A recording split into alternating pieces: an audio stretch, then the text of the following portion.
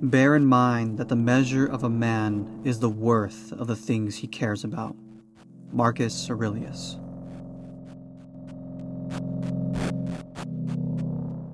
Hello, my fellow Stoics, and thank you for listening in to today's episode. It can be difficult to resist the masses or the crowd of people, especially when you can all rally behind a particular passion or an idea, something to grow with or resist. And in some ways, they can be good, which is joining excitement to cheer for the football game, baseball game, whatever sport is currently playing. And sometimes it can also be very useful in the sense of you are at the gym with friends or you are playing a particular sport and rallying together in excitement following that mass of excitement can be useful to you. And oftentimes it can also be problematic for ourselves. In some ways, we can be hanging out with friends who kind of make us do things that we wouldn't particularly do. Let's say there's a particular friend who enables you to drink too much, excessively. Maybe there's somebody who makes you act out of your character. In these cases, we have to recognize that as a Stoic, we should really be well aware of others' ability to influence our own thoughts and behaviors. We should really understand the kind of company that we keep around ourselves. Now, Epictetus is a Stoic who was very, very clear on this idea. And this doesn't mean to judge everyone that we're with or to be snobbish or elitist. As a Stoic, we recognize that we are imperfect. As a Stoic, we recognize that there are many faults that we have. But the Stoic should practice the kind of virtue which would attract the kind of virtue of friendships. So that's really what Epictetus is saying. Now, this doesn't mean that we should only hang out with a particular set of people who follow the kind of lifestyle or the ideals that we would have. There are particular traits that we can follow instead. And we can understand that that person is imperfect. But this person is good in the sense that they push me in the gym. This person is good in the sense that they have great wisdom for me to learn from and to gather more knowledge base around. It usually becomes a bigger issue when it impacts our virtue, especially when it comes to either causing us to act out of character. I think the biggest example that I could utilize is one of political biases. As of recently, we can see the tremendous amount of protests and riots and all of that have happened in the past couple of months to years. And some of them were very true, and some of them were very necessary as well.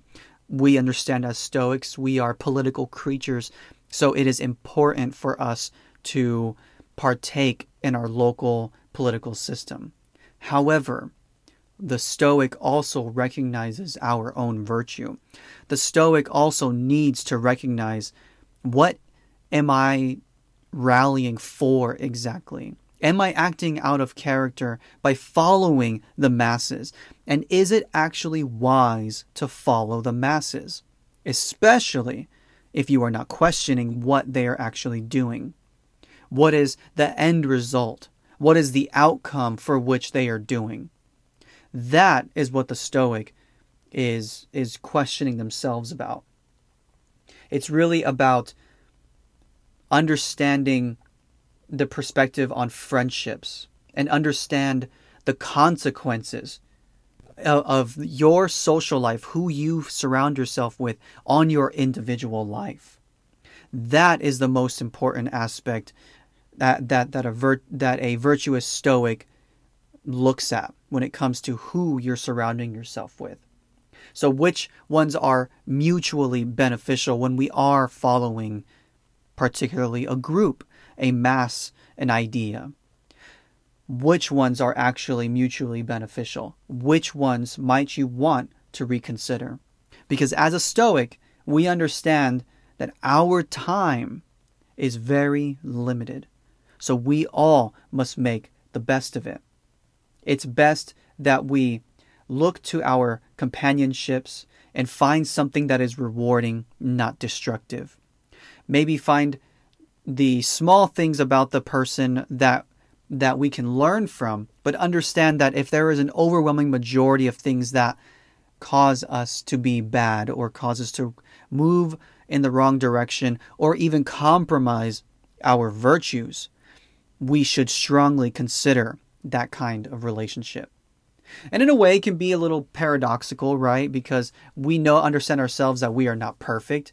And so if we are, in a way, judging people on that spectrum, especially on a linear spectrum, it makes it easy for us to kind of tally, well, who's the best person to hang out with? But that's not the Stoic approach. The Stoic approach is not to say who is number one to reach out to and hang out with.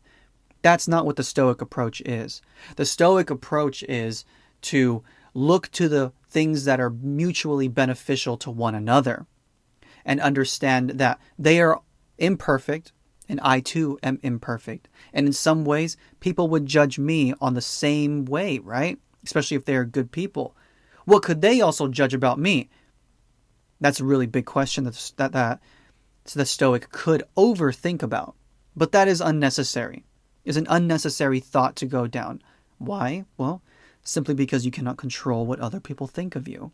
You can only control your actions. And your actions should be dependent on the number one thing that a Stoic values, which is their virtue.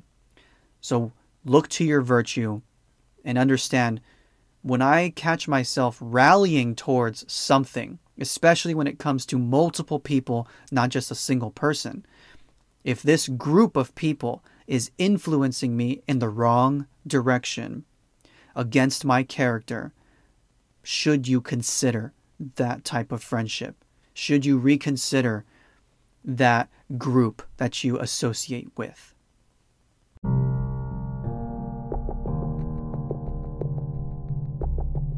Thank you for listening in. If you enjoyed the podcast, please leave a 5-star review wherever you listen to podcasts. It really helps out the show. If you would like to check out Stoic Sage merch or read the blog, please go to stoicsage.co. Also, give us a follow on Instagram and Facebook, and I wish you well, my fellow Stoics, on your path to sagehood.